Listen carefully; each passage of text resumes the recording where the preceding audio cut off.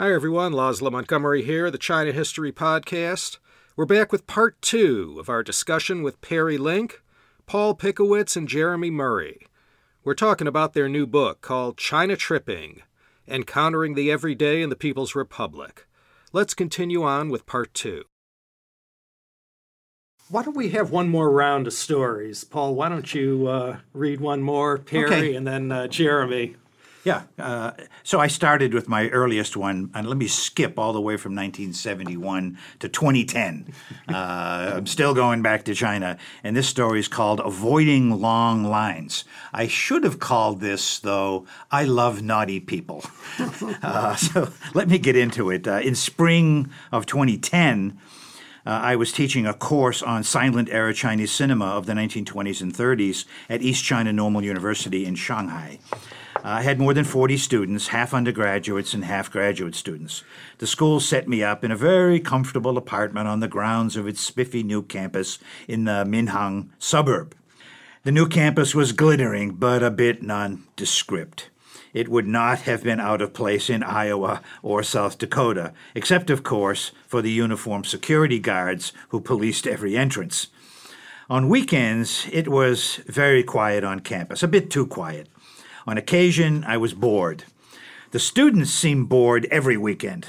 Once in a while, a few students and I would take the shuttle bus into the city and spend pleasant hours strolling around the old French concession, looking for surviving Art Deco buildings of the 1920s, talking about architecture, looking for hidden-away former residences of people like Mao's wife, Jiang Qing, and searching out funky coffee shops. Now, the Grand Shanghai World Expo opened while I was there. Every time I met my class, the students asked, "Have you been to the expo yet?" I responded the same way each time. "Sorry, it's not my kind of thing. I can't stand crowds like that, and I positively hate to stand in long lines for anything." Now, the press was reporting waits of 2 to 3 hours for some of the most popular pavilions, including the Japanese exhibition. To make matters worse, as the expo progressed, the weather became hotter and hotter. "Have you been to the expo yet?" they repeated. "Long lines, too hot, no way," I repeated.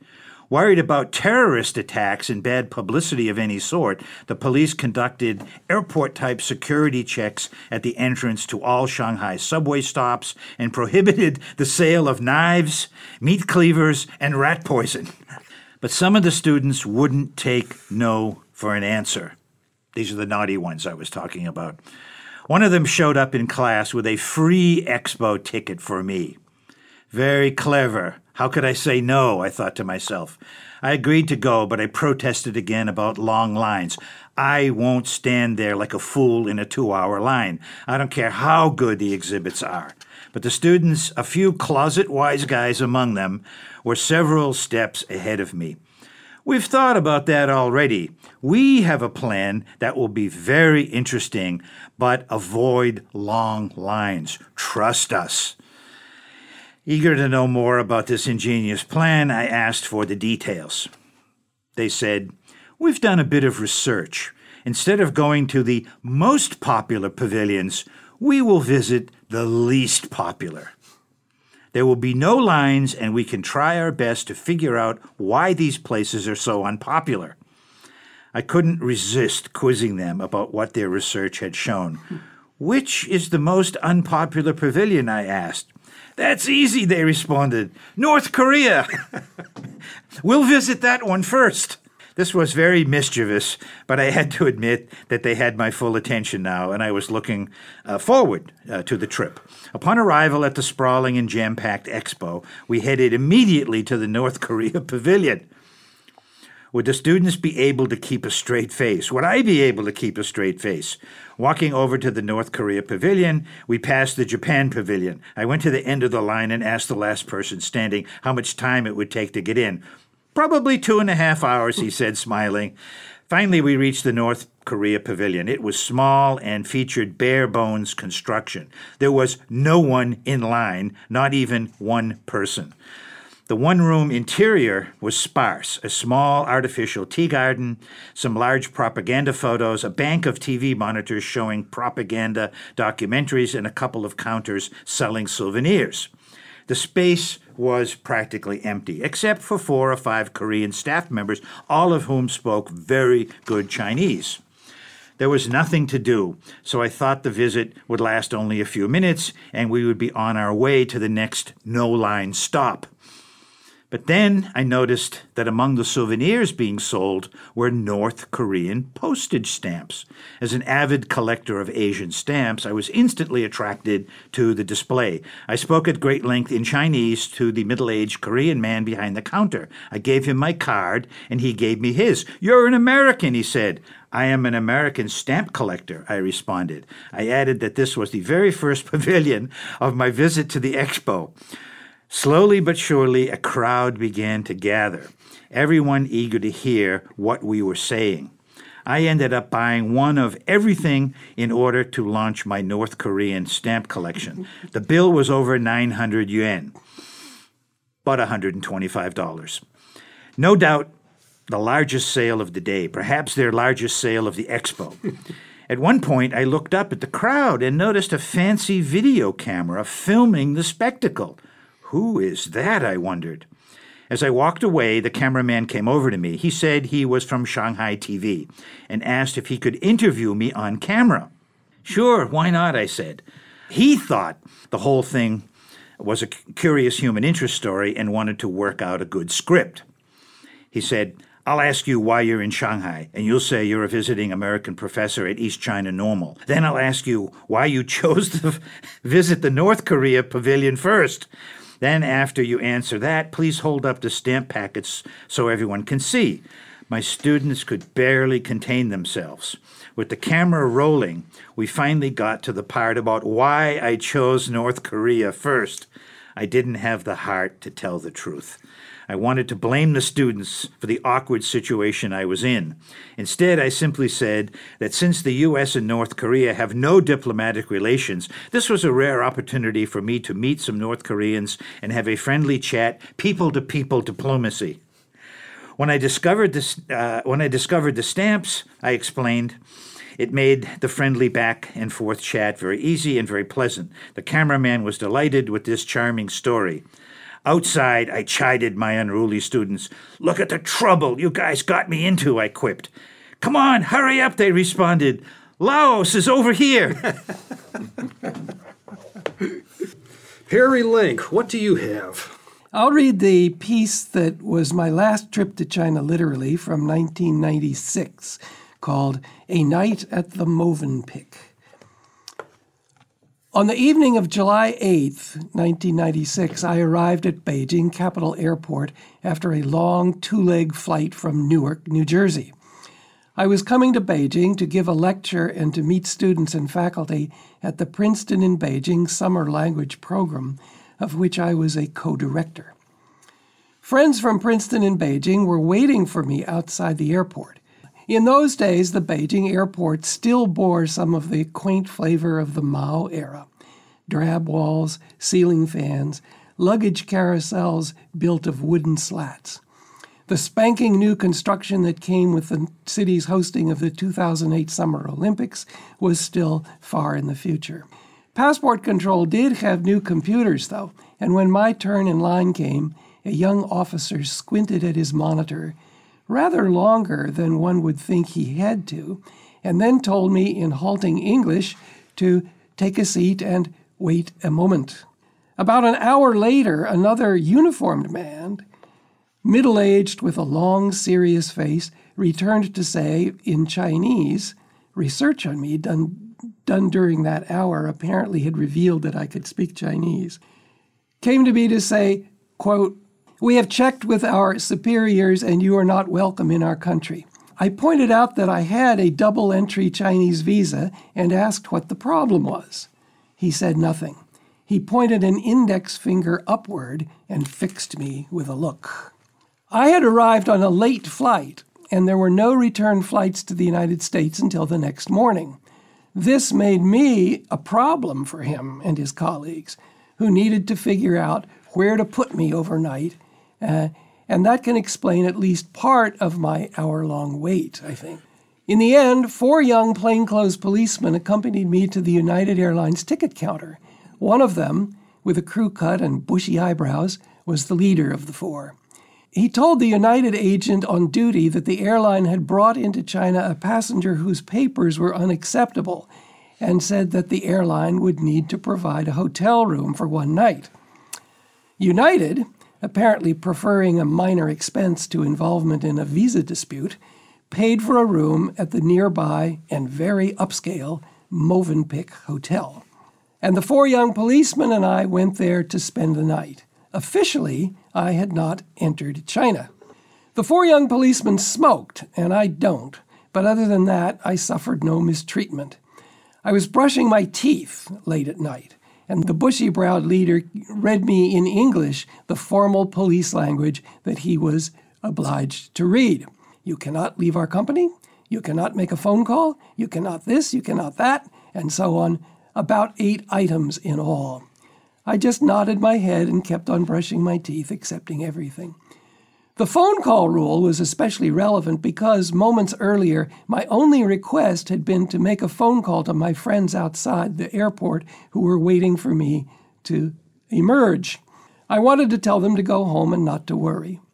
But the leader said this was not permitted, and to emphasize the point, he had his colleagues unplug the telephone in the room and place it underneath big pillows on the beds. After the official rules had been read, the speech of the 4 young policemen shifted to an informal register.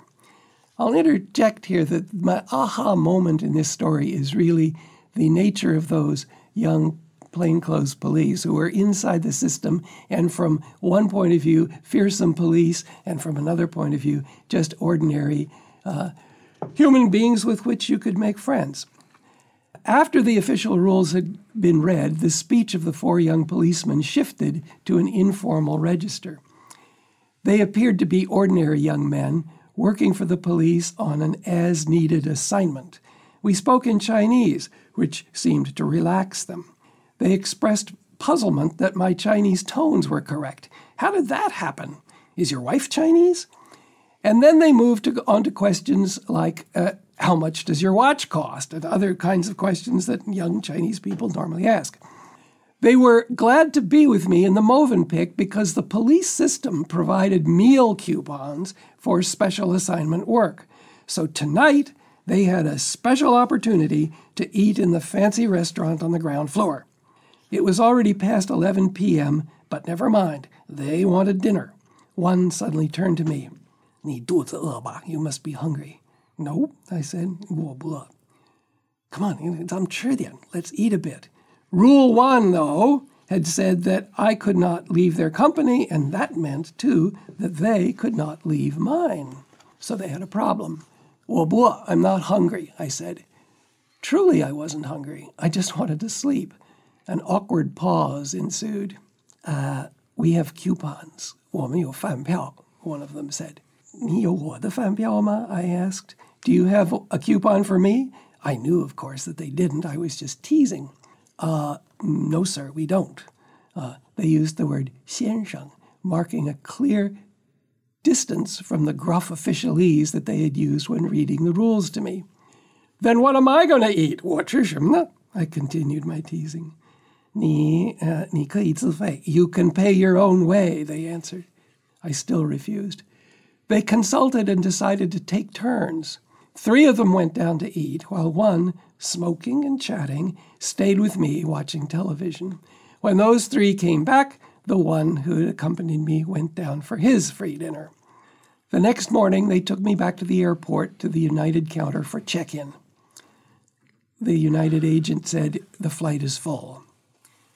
They said, if this passenger is not on the flight, the airplane will not leave the airport. I doubt that this was an idle threat. In any case, United did find me a seat, and I headed back to Newark. The cabin crew, who were the same crew that had been on the flight that had flown in the previous day, expressed surprise that I had finished my work in China so expeditiously. Very good. What year was this? 96. Okay. Well, Jeremy, All right. something more modern. Something jumping back to 2008. And this one is called Mainlander. In the late summer of 2008, while living on China's southern island of Hainan, I compulsively followed the distant American news cycle. Even on my snail-paced internet connection, I tried to stay abreast of every twist and turn in the final weeks of the Obama-McCain presidential race. I would wait hours while my laptop connection buffered the latest episode of Meet the Press. Like many Americans, I was exhausted by 8 years of bungling imperial leadership, and I was eager to see a new administration begin repairing the damage. During the final weeks of the second Bush's second term, the long days dragged heavily in the Hainan heat. The humidity was relentless, and the nights were sometimes too hot for sleep, until a friend suggested a trick. Soak a towel, wring out as much water as possible, then lay it flat over the mattress and sleep on it for a cooling effect. In the morning, the towel and the mattress were dry, and even on the hottest nights, you could get some sleep. Now it was just the fate of the Union keeping me awake. I lived on the campus of Hainan University, Haida, in the island's provincial capital of Haikou, on its north coast. I was conducting doctoral research on the communist revolutionary movement there. While my research kept me busy, I was always eager to talk about American politics with friends, always primed to relate my frustrations, anxieties, and hopes. Then, in October, with the election only days away, I was invited by the university's Communist Youth League to give a talk about American history and Sino-U.S. relations. The students in the Youth League were a bright and thoughtful group from all around China. They were cheerful and even seemed enthusiastic to hear the talk. I had planned a sober discussion of opium, Anson Burlingame, the Open Door, Hoosier, Joseph Stilwell, Zhou Enlai, and the possibility of a new special relationship. But my overheated and agitated state on the eve of the American election led me somehow to shift gears into a raving Jeremiad on the dangerous and myopic foreign policy of the outgoing American administration. I ended with some choice and frothy words about the president's officious and obnoxious religiosity and his Christian moralizing and righteousness, which was typical, I felt, of American exceptionalism. I didn't hold back, and the stunned faces in the audience made me quickly feel I'd overstepped. A polite reception followed, but the room was mostly quiet. With generous smiles and nods, everyone filed out. I knew one of the students as a neighbor, and we walked back toward the dorms together, mostly in silence. I finally asked him if he thought I was out of line. Well, I guess maybe we felt a little awkward, but I enjoyed it, and I agreed with most of it, except for the end, to be honest. My mom is a Christian, and she prays every day. From the way you spoke, I think maybe you don't know enough Christian. In the Hainan summer and well into the autumn, the hot nights are lively and boisterous with night markets, sports, and other communal fun. Since most Hainanese take a long midday nap to get them through the hottest hours of the day, they don't finally turn in until very late in the evening. The custom makes perfect sense, but many mainlanders consider it to be a mark of the characteristic indolence of the, quote, backward islanders. I eventually adopted the schedule myself. After finishing an afternoon-evening session in the library, I would venture out for a late dinner and some exercise at 8 or 9 at night. The hardest-hitting volleyball matches I've ever seen began after sundown on the campus's sand courts under orange floodlights. But the best players were all ringers, local guys who weren't students. They showed up to take over the courts as soon as they got off work, cigarettes in their mouths and 2 or 3 tall beer bottles in each hand. Most of the students who had been playing, playfully patting a ball back and forth, didn't need to be asked to move on when the ringers arrived. It only took a few spikes, delivered with a shout of "Washa! I kill," to make most of the daunted Haida students head for the basketball courts. After about a week of trying to join, I was normalized into the games, but only after running a gauntlet of target practice. Washa, bump, set. Washa, bump, set. Washa, bump, set. Washa. In those first few games, I suspected that some of our side's blockers neglected their duties and intentionally allowed a few spikes to come whistling through just to see the La Wai, the foreigner, get a bloody nose. Either way, I had to play a few games with wads of reddened toilet paper in both nostrils. The ringers were mostly tall and wiry, fishermen, cooks, construction workers, cab drivers. When they leapt, their feet left the sand and they seemed to hover for a leisurely moment as they aimed and hammered home a perfect kill. Washa, Then they floated down to survey the damage. Beers and smokes between the games were friendly, but the chatter was mostly in Hainanese, and I understood only a few words. Eventually someone might welcome me back into the conversation in Mandarin. In spite of my enjoyment of the game and the company, my one-track obsession with American politics would still inexorably turn the talk from their jokes in Hainanese to some glum pap about Bush, McCain, and Obama, conveyed in my wooden Mandarin, Putonghua. The conversation would splutter and clunk, and then stop altogether. I was a downer. After a glum moment or two, a few eye rolls, and a rallying hand clap, it was a relief for everyone to return to the game in high spirits. "Hey, man," somebody offered from across the net, "you talk like a mainlander." I think he meant both my stiff accent and my sober conversation. "Study our Hainan Island," he said, "and you'll learn to relax." May I make a comment here? You may. I love this story because it talks about regional difference in China. And that's something, again, with stereotype. Oh, China. We keep on talking about a place called China. China is the size of Europe, and the provinces in China are the size of European countries with populations to match. Nonetheless, we're surprised when we start visiting that the food is different in different regions. They speak different languages. They have different wedding customs, burial customs, on and on and on and on. So Jeremy's experience in Hainan, they were labeling him as welcoming him, but you're a lot like those mainlanders over there. So it really brings out regional difference, which we have in this country as well. And a lot nicer weather down there than elsewhere. Outside of your own stories, of course, what favorites did you have from this book that were particularly amusing or poignant for you? Yeah, I have one. I mean, there are a lot of them. There's just so many different types of stories in here. It's hard to pick one or two out. But the one I'd like to draw attention to is one called Eating Bitterness. And it was written by Vera Schwartz, who spent virtually the entirety of her academic career at Wesleyan University and visited China early on. I think she was there around 1980 as a student.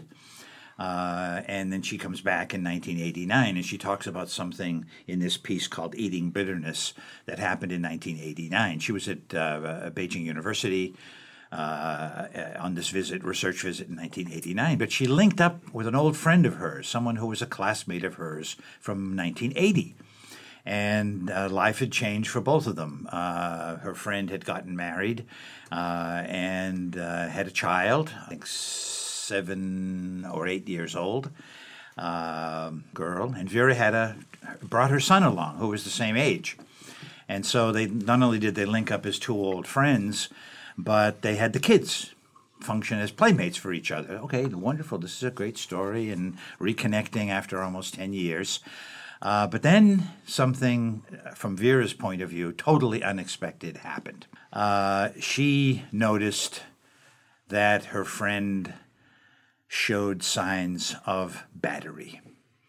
And it finally came out one day. She talks about this admission that her friend makes, that her husband beat her up almost every day. What? Why? This is impossible to explain. Well, it turned out to be a byproduct, among other things, but mainly a byproduct of the one-child policy put into effect in the late 1970s. And when this friend of hers got married, about a year later, she had a child, and the child was a girl. And the husband was absolutely furious. It was her fault that the child was a girl and not a boy. And since they could only have one child, this was absolutely horrific and horrendous news. But instead of it being said and over with and done with when the child was born, he brought this subject up every single day and engaged in domestic violence. And this was already, multiple years later, and he was still doing it. And Vera was obviously distraught upon hearing this, because it was clear that the woman loved her daughter so much and the kids got along so well. But to know that this was happening every day and to feel helpless about doing anything about it, and then to eventually leave China and leave the friend and her daughter behind was very, very painful. And so there's this vague expression in Chinese, 吃苦, but it means having a hard time, going through difficulty, literally eating bitterness. Venice. And Vera said she never thought about the expression in the same way again, even though it was a familiar expression to her. Having it come out in this context was, gave her a whole new feeling for the ultimate meaning of the term. Strongly recommend that story. Mm-hmm. Perry? Like Paul, I have a lot that I would like to strongly recommend and can't possibly go through all of them. Two that come up that have the same kind of aha moment occur to me. One is by Charlotte Firth from the early 1980s called No Signs, No Maps. And the other by Tom Gorman called Where Are We Going? That's 1984. And they make the same point that there are no maps in China in the early 1980s that ordinary people can use. Charlotte shows up at Beijing University looking for the building where her office is and where her classes are, and she knows the number of the building, but she doesn't know where it is. And there's no map at the entrance to the university, and she can't find anyone anywhere. So she asks around, and she finally finds it, but then reflects on the fact that why are there no maps? And comes to realize that here is a culture, or a political culture anyway, where you either know where you're going and why, or you don't go there. There's no reason to put out a general map for the public to view. Tom Gorman, who's a businessman who very successful in Hong Kong for many years, on a trip to Sichuan in 1984, goes from Chengdu to another city and asks, where are we going? Well, it's about an hour and a half south of here. Yeah, but where? Well, we'll bring you in the car. And then he realized that that's normal talk. People identify where they're going by how they're going to get there and how much time it takes, but there's no map. Of course, that's changed now. You can buy maps in China at the time, but in the Maoist era and the post-Mao era, the idea that ordinary people don't need to know the lay of the land, almost in a literal sense, became an aha moment for both of them. Another piece that I really love, so much that I wrote a fan letter to Stanley Rosen in 1985, about an experience in 1985 called Old Lady, where he is working for the National Committee on U.S.-China Relations as an escort interpreter for delegations of various kinds in China. And in Xi'an, they go to a tourist shop where there's calligraphy and other artifacts and paper cuts and so on. But out on the sidewalk, there's this woman, not old at the time, middle-aged, who had her own little setup to sell these things. At the time in China, it was new that you could be your own individual entrepreneur, your own getihu. And she was that. And she's trying to fend for herself and make money on the sidewalk, even though the location on the sidewalk is illegal. So every now and then she's pushed away by police. Once, when Stanley is there talking to her about her wares, the police come along and push her away, but in the process push him away too, and the two of them are there on the sidewalk together. And because he's a foreigner, the police need to back off and give her space that normally she can't have. So they, in short, become friends. And every time Stanley, in later years, goes back to Xi'an, he makes it a point to look for her. She had brought him to his home, and they had sort of made a friendship. Until one trip, he came, and he couldn't find her, and he asked, and she had died. And then he wrote this essay looking back on it, a very simple story, in a sense, about how this American professor from Southern California befriends a middle-aged Chinese woman who later, there was no romantic relationship here. This was one person connecting with another and then having her disappear. Always she was so thankful that he would show up because he could help her sell some of her wares and make her individual entrepreneurship a little more successful. But I love the piece so much because it's It's so simple, and yet it cuts through to what Paul was saying earlier about the connection between human beings. Two people from very different backgrounds, very different educational levels, speaking different languages, except that Stanley could use Chinese with her. And yet they connect, and at a human level, you just feel poignancy for this old lady that he met. Jeremy. Like Perry, I'm going to cheat here and choose more than one. That's okay. But I'll choose all from the same Choose author. wisely. These ones are kind of a trilogy from Mayfair Young. And I think in terms of what the book does and what the book's trying to do, it gives her three pieces, all from 1982. My father's hometown, second uncle and his wife, and then the local officials, whiffs of the Qing dynasty. For anybody who reads these, and I won't go into all the wonderful details, but for anybody who reads these, you'll very quickly know what I'm talking about when I say you get a visceral sense of what it was like to be in her shoes. And she gives such a vivid account of her experience. And I think also, I think uniquely in the book, contacting relatives, going to a village to contact her own family members, reconnecting with family, and having these a series of episodes that she encounters here. And there's a kind of wholeness to her account, I think, in these three pieces, because they actually originally were a single piece that we decided in conversation with Mayfair to put into these three separate pieces. But they have a kind of whole account of the experience that extends really from the politics of the Qing Empire, politics of Mao Zedong and Mao Zedong thought, right down to the very, very visceral experience of living in this house, visiting her family members, and you can taste the food, you can smell the smells, and you really are transported when you read Mayfair's three pieces. Okay. Do I get another story? Hey, go ahead.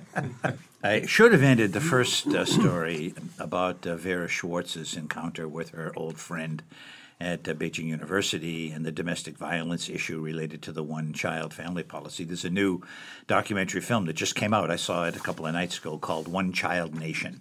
And it's exactly on this topic of the consequences, some intended, some unintended, of the one-child family policy. And I strongly recommend people see the film. It's very engaging, disturbing as well.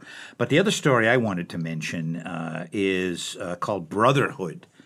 And this was a story written by Jeffrey Zybard, who ended up in the business community, not an academic, but somebody doing business in China. And way back in 1987, he was a student in China at Fudan University. But it turned out that he had a hobby, and the hobby was martial arts. And it was partly keeping in shape and all of that. And so he linked up in a club with guys who were hardcore martial artists, a bunch of local guys. And this was something he did all the time, really loved the guys. And then, sometimes after a workout, they'd go to a restaurant and have a bite to eat and so forth. And it was a brotherhood, and they called him brother. He was one of the brothers, simple as that. And this is what I mean earlier when we were referring to the humanity of the kinds of contacts and interactions that we're concerned about. Here he is, a foreigner, American foreigner, and they're calling him brother. And they're welcoming him into their martial arts group. They share this in common. Okay, wonderful experience with these guys. And then he left China. He said he was back about 5 years later and linked up again with one of the brothers. And it was his wedding and so forth. He got invited to the wedding, and this was super cool. That the relationship was ongoing. And it was only at another round of drinking, as some of the friends got together, that they told him a story of which he was 100% unaware, that had happened 5 years earlier before he left China. They were at one of their usual dinners following martial arts workout, and he didn't know this, but some people at another table had insulted him And the brothers had heard this, but nobody said anything. No one did anything.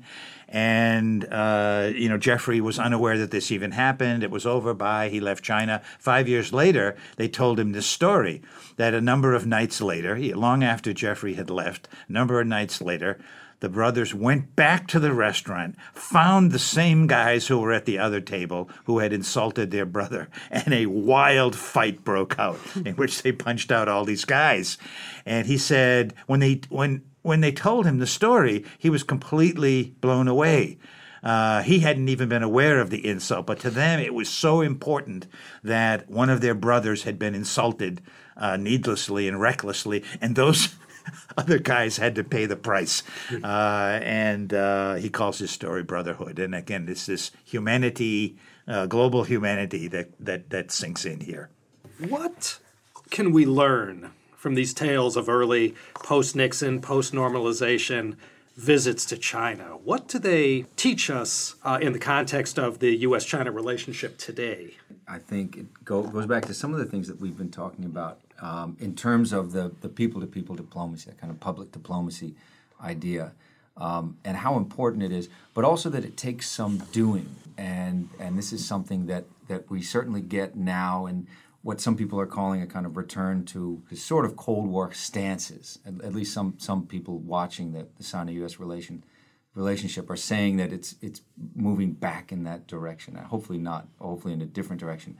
But that idea of having the official narrative being quite powerful in certain circles, and I think what all of the authors here have in common is that they spent a lot of time in China, and moving past these narratives takes some doing. It's very easy to slip into the narrative of Washington or Beijing about any given subject, whether it's Hainan or anything else. It's very easy to slip into that narrative and tell that story, because you're going to have this enormous force behind you saying, yeah, let's tell that story, whether it's Washington or Beijing or someone else.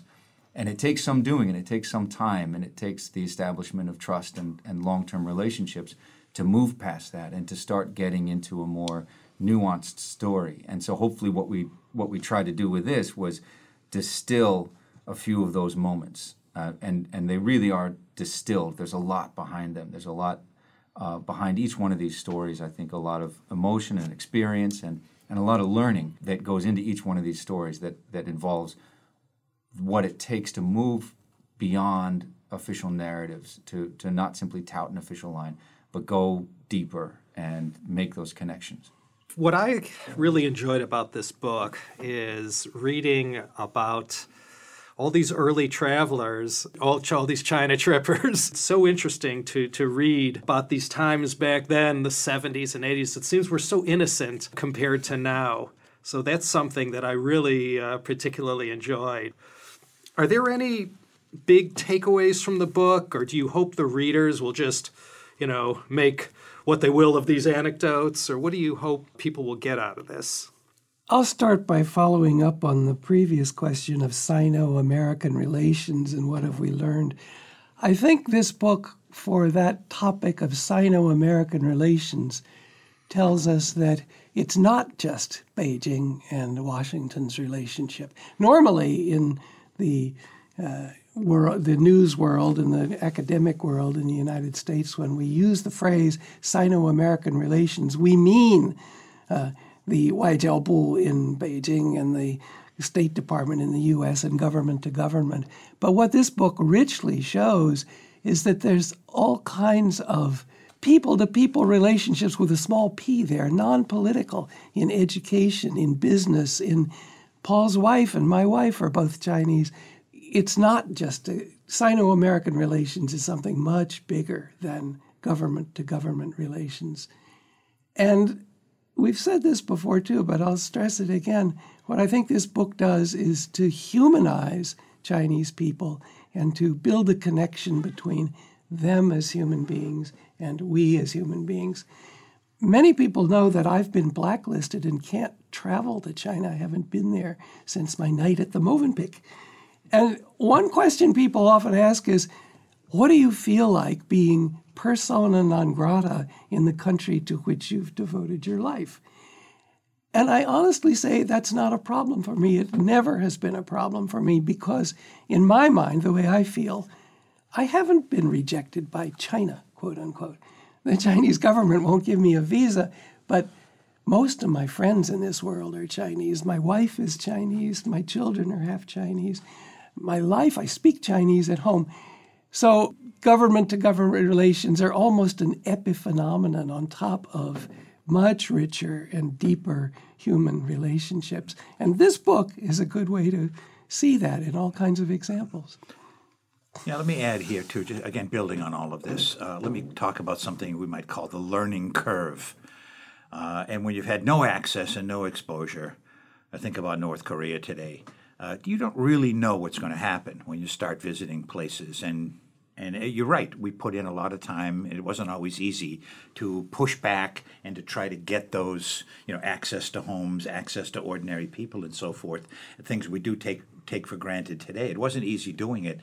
And in the process, learning, we're a bunch of idiots too. There are so many things we don't know.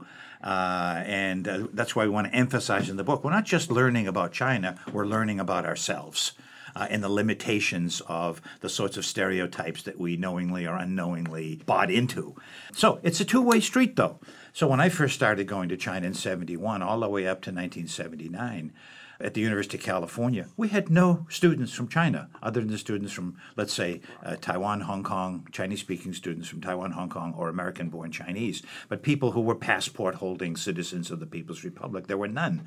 The first academic delegation we got here was in 1979, and they wanted to, they invited us to welcome what they called visiting scholars from China. This was the initial breakthrough, but it took until 1979, and these were all people who were associate professors or so in China who were 10 years behind in the sciences because of the Cultural Revolution. And so they weren't looking for a degree, and they didn't have the money, frankly, to pay for a degree. And so they were looking to be put into labs and to do catch-up work. Okay, fast forward, where are we now? Beginning in the 80s, we actually got degree-seeking students starting to trickle in very, very low numbers to get an MA, a PhD, or a BA degree. Okay, now here we are, 2019, at our campus where we're sitting today, we have over 5,000 students from China who are passport-holding students from China. Southern California, which would include UCLA, USC, Riverside, all the campuses in Southern California, there are over 40,000 passport-holding students from China. So this raises the whole question, what about their America tripping? They've come to America, starting with that first group in 79 that came to our campus as visiting scholars. What the heck was going through their mind on a daily basis, struggling with the language and cultural patterns and the diversity in our culture, and then coming all the way up to the present day. And so one of the things that we try to encourage in the aftermath of finishing this book is promoting the idea with our colleagues who were born, raised, educated in China, and then began tripping to America to come up with a similar book. Maybe call it America Tripping. I don't know what they'll call it, but we really would like to see the same thing happen because we have a strong feeling these same kinds of stories will emerge. I thought X, Y, and Z. Aha, now I get it. This sort of thing, reflecting on their own ignorance and the biases and prejudices of our own society that they had to confront. So we hope that's one of the takeaways. We very much hope to see a sequel volume come out which tells the other side of the story. So are there any final thoughts you might like to add to this discussion? Well, I think your listeners will be, whether they're from China or the United States or some other place, they will be vividly aware that the political moment at the highest levels of power is not very good at the moment. Relations between let's call them official relations between China and the United States, a lot of finger-pointing, a lot of name-calling. It's really ugly, and it's in the news all the time. It dominates the newspaper, and it's real. There's something going on at that level. I think one of the things we're trying to say in the book is that people don't be discouraged by that. Let's maintain the kinds of contacts that we talk about in the book. Let's avoid getting mired down in that kind of ugly interchange, and let's keep let's call it people-to-people diplomacy, people-to-people relations alive and well in this particularly bad political moment. Yeah, the people-to-people relations will be that cushion to protect us from the sharp edges at the very top level. Well put. Well, this has been most informative, interesting, and enlightening. Thank you, Perry Link, Paul Pickowitz, and Jeremy Murray. The book is called China Tripping, Encountering the Everyday in the People's Republic, new from Rowman and Littlefield. We'll have links to purchase the book at both the China History Podcast and 21st Century China Center websites. And our special thanks to the 21st Century China Center for co-producing this effort and lending us their sumptuous recording studios. This truly was one of the pleasures of my life to have been given this opportunity. Thank you all. This is Laszlo Montgomery of the China History Podcast, signing off from the sprawling campus of the University of California, San Diego. Thanks to everyone for listening. We hope you enjoyed this. Take care.